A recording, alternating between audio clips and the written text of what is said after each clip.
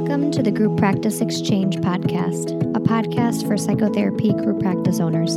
I'm your host, Maureen Werbach.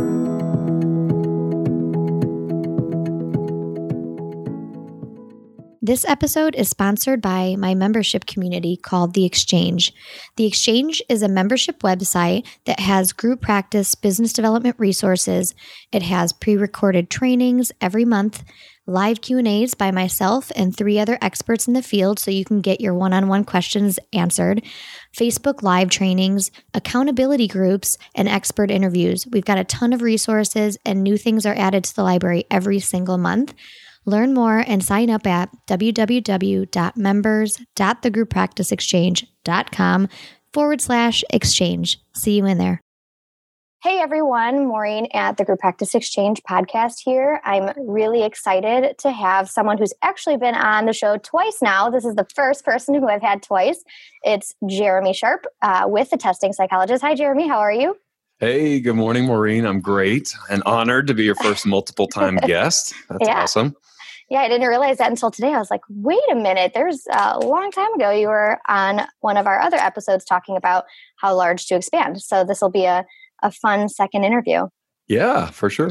So today we're going to be talking about, obviously, all things testing psychology. And today's specific topic is how to integrate testing psychology or psych testing into a group practice. I know that's something that a lot of people have questions about. And so who better than you to talk about how to integrate that?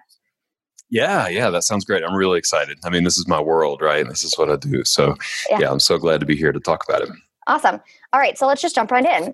My first question for you is kind of the basics, the startup, but what do you suggest or how do you look for someone when you're hiring someone for psych testing? Like, what are you looking for? What things should people be considering before they even put a job description out there? Yeah. I think that that's a great question. There's a lot there, I think.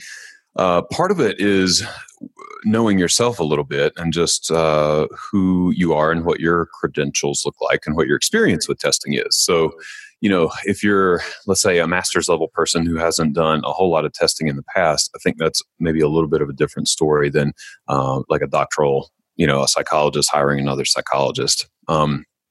So let's see. One of the main things I think from for either perspective is what are you really wanting the testing person to do in your practice?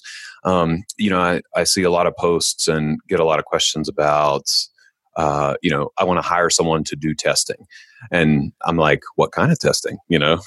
There's many different kinds of testing. Do you want someone to do like substance use evals, or do you want someone to do neuropsych testing? Do you want testing with kids or testing with adults? Do you want bariatric evals? Do you want, there's a million different kinds of testing that you could do. So I think that's one thing right off the bat.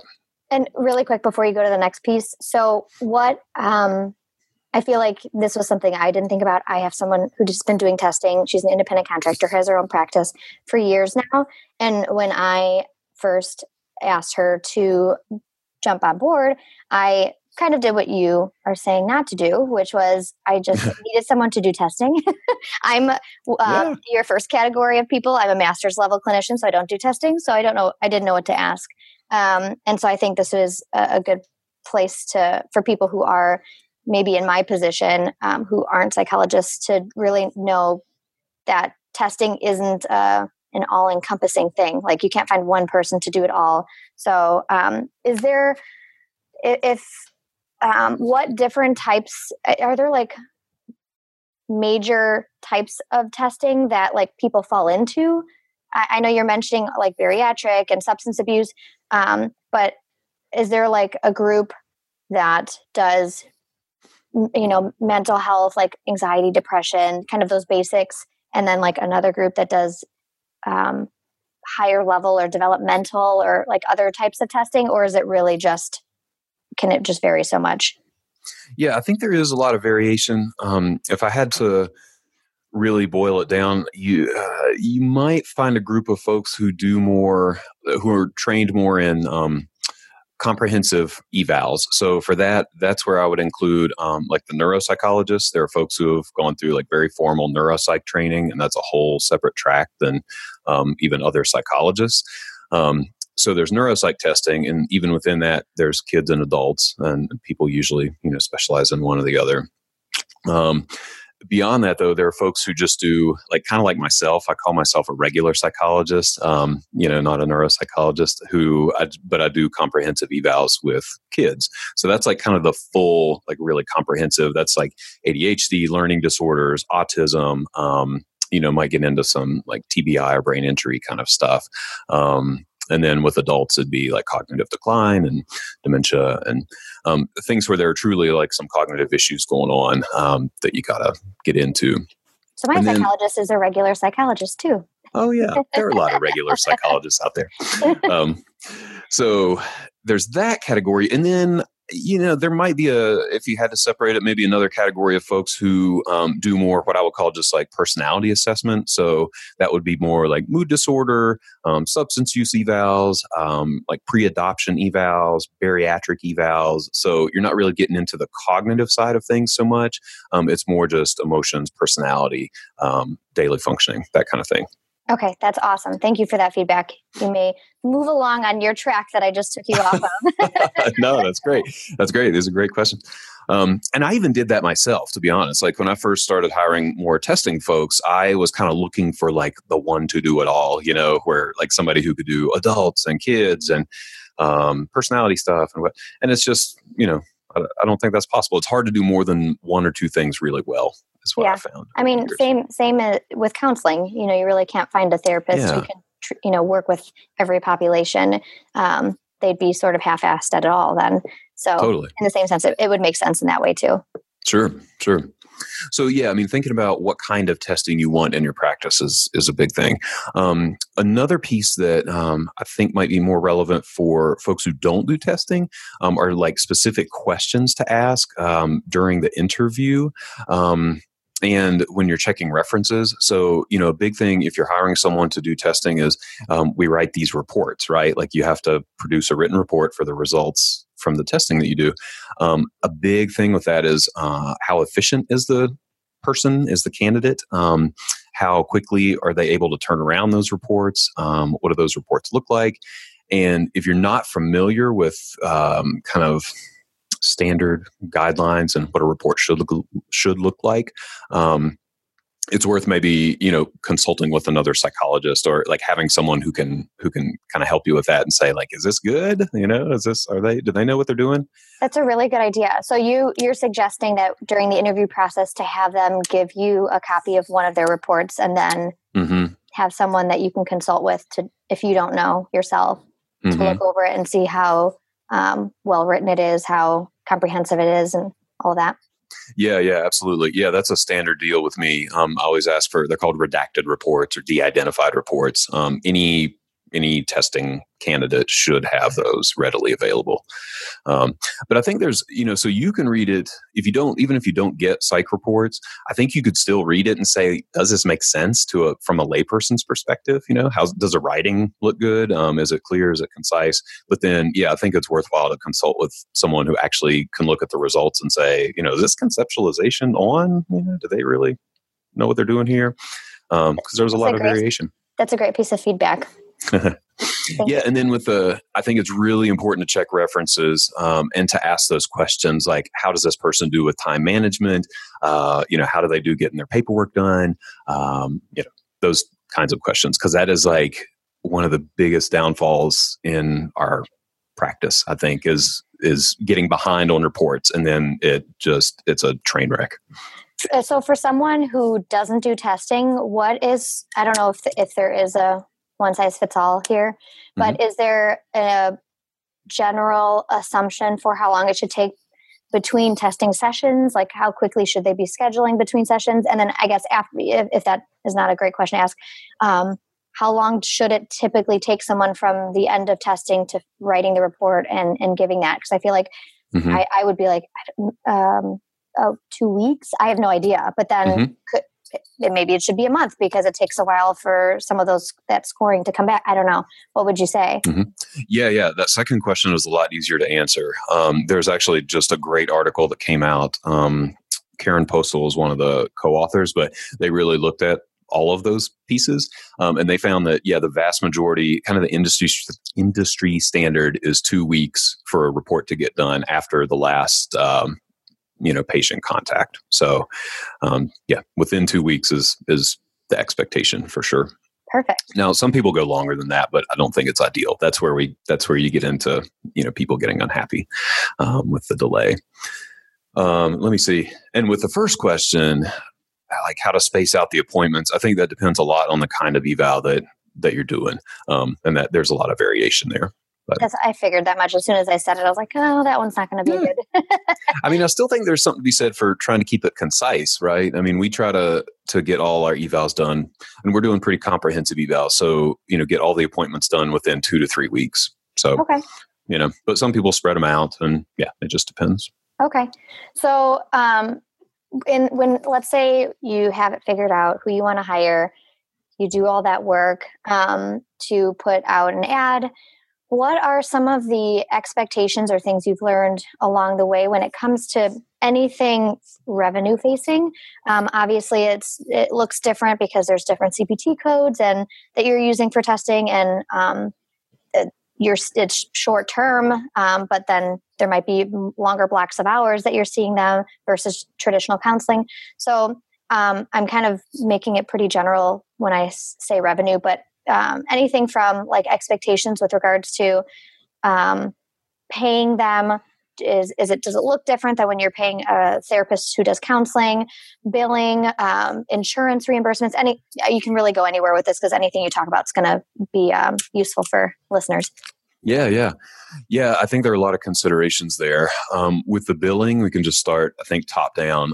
One is the CPT codes, like you said. They're very different than testing, and there are several different codes that you can bill for testing depending on what you're doing.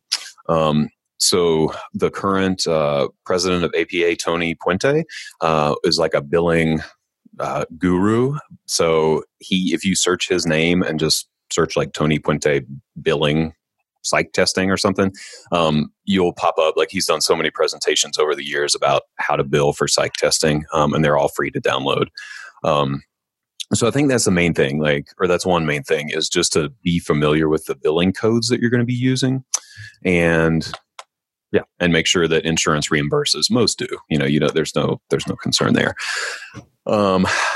If you have particular insurances that you sort of have to be in network with and want to be in network with, I would definitely check to see what their requirements are, both for coverage for psych testing and whether they require pre-authorization for psych testing.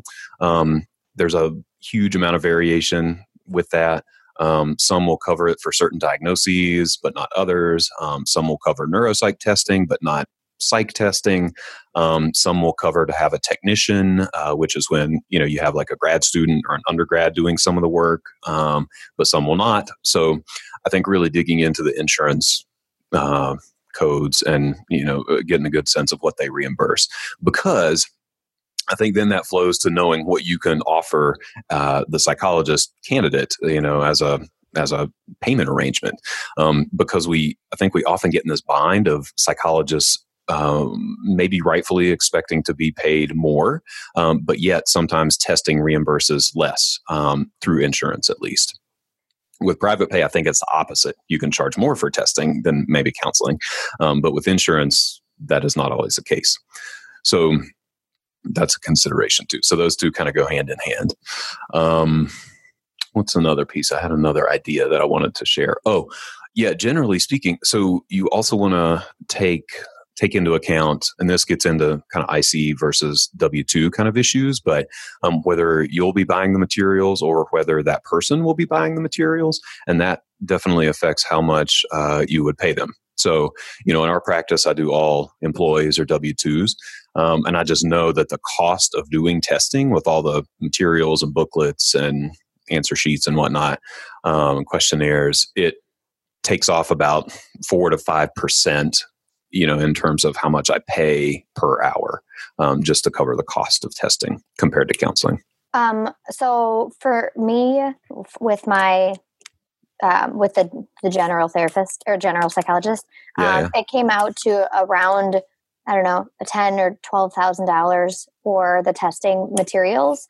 Does that seem to be like the standard ish, would you say? Because I feel like people don't initially think about especially if they have W-2s, the investment that the testing materials have. Would you agree that that's probably pretty typical if you're doing comprehensive testing? Yeah, if you're doing comprehensive testing and you go ahead and just buy everything right out of pocket with those full testing kits, you can easily hit 10 grand right off the bat just to have a kind of basic battery to handle most of what comes through the door. This is a good place though where I can plug Q Interactive. Have you heard of Q Interactive? Do you know? Or your psychologist? You should totally check it out. So it's basically a digital platform for administering a lot of these tests. So you pay a yearly licensing fee, which it ranges. It's like $250 to $350 a year, depending on how many tests you want to have access to. But it's through Pearson. That's the company that does it. But and then you basically pay per usage of the test. So it's a great way to get started. If you are just hiring someone to do testing and you're not sure what their referral stream is going to be. So instead of laying out, 10 grand right off the bat, you can do maybe 300 for a yearly license and then pay per sub test instead of, putting out all that cash right up front. That is an awesome piece of advice. Sure. Yeah. And it's, and they have a lot of what I would call kind of the standard measures that we would administer. So that's a great option if people are looking for a way to get started without spending so much right off. Are there any other expectations with regards to supplies or needs that a testing psychologist might have? I think I was thinking about one is that the materials expire. And if I feel like if you have a good practice, you're going to replace those materials as they expire. I know some that keep them for a really long time. Whatever. But so that's something to think about too, is just once you buy them, that's not it. Because every, a few years, I did not luck out. And when I had hired her, 7 or 8 months later, two of the tests, which were $500 and something each, were renewed and add small pieces got added. I'm like, what? Oh no! Yeah. So that's just something else to think about. Is it's not like a one-time thing. At least when it comes to those materials, they do sometimes get updated. But is there anything else besides that that are expectations maybe on the psychologist's end being employed and doing testing? Yeah, for sure. And I think that's a great point just to highlight that. Like you want to check the renewal cycle of the test. So that's another place Q Interactive can help actually. Like if you want to use a test, but it's going to get an update within the next couple of years, maybe you don't buy the whole kit. You just do it on Q Interactive for a couple of years and then, So a couple things. One is, we think about, or I hear about office sharing a lot and how to work offices in your suite. So I think there's a little bit with that, just to make sure that you have office space for someone to do testing, because especially if they're going to be doing bigger evals or comprehensive evals, you need to have space for them to be there for 6 or 8 hours at a time, versus, it's not a thing where you can just come and go every hour or have people kind of switch off. So making sure that you have the office space, and also making sure that you have the setup, like the furniture to do testing, which sounds like a small thing, but I've definitely run into folks who end up testing in a closet, or have they have to pull out a folding table in a therapy office and it's awkward. And so just making sure that you kind of think through that so you're not caught unaware, when you bring someone on. That's a really good point. With both the person that does testing and the person that I have that does medication management, I learned after the fact that the offices that they were using were not conducive to how they need to do their work. So with my psychologist, it was she was in a room where it was a coffee table, couch, and chairs, which is really hard when there's not an actual table to use. So, we had to get a larger table so that she can sit with the person and kind of sprawl out materials and all that stuff. And then same for my person who does medication management. She actually sits kind of like how medical doctors do, side by side, like at the computer desk. She's not sitting like therapeutically one chair and the couch. They're sitting like L-shaped, sort of just really facing each other closely, like you would if you were at a doctor's office. I don't know if you go into the and they're sitting at the desk, kind of turned over, looking at you, but typing at the desk. That's how she does her work as well. And so, how we had our chairs placed next to our desks were too close for her to be able to move like a small chair for the client to be able to sit and while she types whatever it is she types. So we had to move some furniture around for that too. So that's a great point, is that especially if you are not someone who does testing or medication management, you have to make sure that your office space does work for them, because what works for traditional counseling doesn't necessarily office-wise work for testing. So that's a great point. Little things, but yeah. Little things. And then I wanted to ask, you sort of dipped into it, is support staff. I don't have it for my person. She does everything, but I know it would be useful. And I know other places that, and maybe you have this, but those that have more testing psychologists at their practice, having, I don't even know if it's interns or you mentioned undergrad students or whatnot, but like, is there any sort of support staff that psychologists who are doing testing like to have, that maybe cut down on costs or increase the reimbursement that they get, but not having to do all the work? Yeah, definitely. I think this goes back, actually, this is a great question for the hiring process too, is do they have any expectation to have a technician or a psychometrician or an assistant? All those words are kind of interchangeable. And yeah, just because some people are really used to having assistants and some like to do all of their own testing. So that's a great question to ask too. But I was going to ask you, if you have a technician, is that something you can bill? I mean, obviously you have to check with each individual plan, but is that something that you can bill insurance for? And then do you reimburse the technician? And then how does that help the psychologist financially? Yeah. I'm like literally thinking this out loud. Sorry. Oh yeah, for sure. So let me see. Let's walk through that. So you can bill insurance for technician work. There are codes that are literally psychological testing by a technician or neuropsych testing by a technician. They're different codes. So yes, you can do that for some plans. Some don't, but some do. So you want to check that. And then, so you reimburse the technician.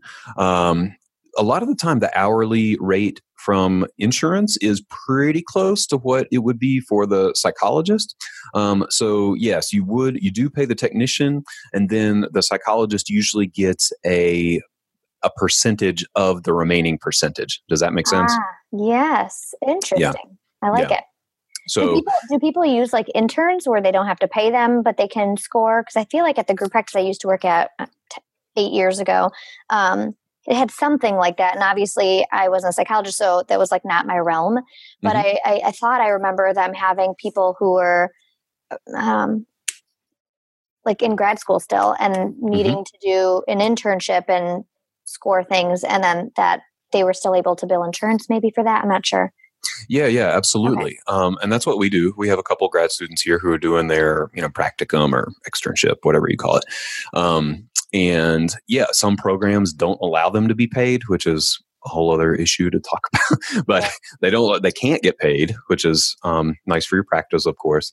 But yeah, that's definitely a possibility. And then, in our practice, some of our psychologists do all their own testing, but then, for me personally, I use psychometricians or technicians to do a lot of the testing. So they can, if they're in grad school and they're PhD students, or they otherwise have training, in actual assessment, they can administer tests, they can write up the results. So they can do a lot. But if you're just looking for someone to, let's say, score some behavior checklist or something, then you'd be looking more in like undergrad territory or grad student. But that's pretty easy work to teach that most anybody can do. So what can't a PhD candidate, someone who's in grad, getting their PhD, what can't they do? There's got to be something they can't do, right? Mm-hmm, mm-hmm. That the actual fully licensed psychologist has to do. Is it the final report or interpreting the information? So the interpretation is the big part. Interpretation and diagnosis. What I would call the kind of the meat of it, right. Or what people are paying for. So, and then from an insurance billing standpoint, you cannot bill. I'm trying to think how to say it, concisely. You can't bill under the psychologist code for any work that the technician does. So like a technician can't, they just can't bill that full, psychologist testing. I get what you're saying. So you were mentioning before, there's certain codes that list that it's a psychometrician. Mm-hmm, I've never even said that word before. Hey, that's pretty good. Nice. I was getting really nervous as I was thinking of the sentences, like, what other word can I use? And then you nailed it. Nice. So there's certain codes you said that literally list that them as being able to do it, but then obviously there might be some CPT codes that are specific to psychologists, fully licensed psychologists, that then only they can actually bill under that. You're saying, right? Okay, right. That makes sense. Yeah. That's actually, I feel like, I don't know if I'm just mind blown, and I'm hoping everyone else that listens to this is going to be mind blown with, especially for me, because I've had someone who's doing testing for a long time, so I feel like I've learned a lot. But this kind of last piece is really interesting. That if you're wanting to set up kind of what you have, which is a practice that mainly does testing. I know you do counseling too, right? Mm-hmm. Yeah, we have several. You guys do a lot more testing than we do. We have one person. Mm-hmm. But that there is a way that you can set up a system, and I think it just would take some time putting that system onto paper so that it makes sense and flows, where your psychologist can make a good amount of money by having maybe some undergrad or doctoral level students helping, where they can potentially get, like you said, which is mind-blowing me even more, that they can get a percentage of that percentage that the undergrad bills for. That's cool. Sure. Yeah, I like that. So thank you for bringing that up, because I feel like that's an area I didn't even really know about. Yeah. Oh my That's the idea. It's doable. You can totally do it. Yeah, that's awesome. Okay, so to end, if you can give your favorite question, a tip or a piece of advice, or just a last thought, something to get them thinking, anything, really just some takeaway when it comes to having psych testing in their practice, what would that be? I think just that like I just said, that it's totally doable, and it's a great revenue stream, but also a great way to serve your community. I think most places, psych testing is in pretty high demand, and there aren't a whole lot of people who do it, and there definitely aren't a whole lot of people who do it well. So, I would just say, keep your mind open to bringing testing on, and know that you can totally make money doing it, and it's a great service to add to your practice. And there are plenty of resources out there to help guide you through it. And on that note, tell us about your resource, because not only do you have a group practice where you do testing, you also have the testing psychologist. So tell people about that and how they can reach you if they want that extra support in that area. Yeah, definitely. So the testing psychologist is the consulting branch of my work, I suppose. So like you do the group practice exchange, I do the testing psychologist. So it's all about helping folks, whether it's the actual psychologist doing the testing and starting the practice, or folks who are just trying to build a practice and add testing to it.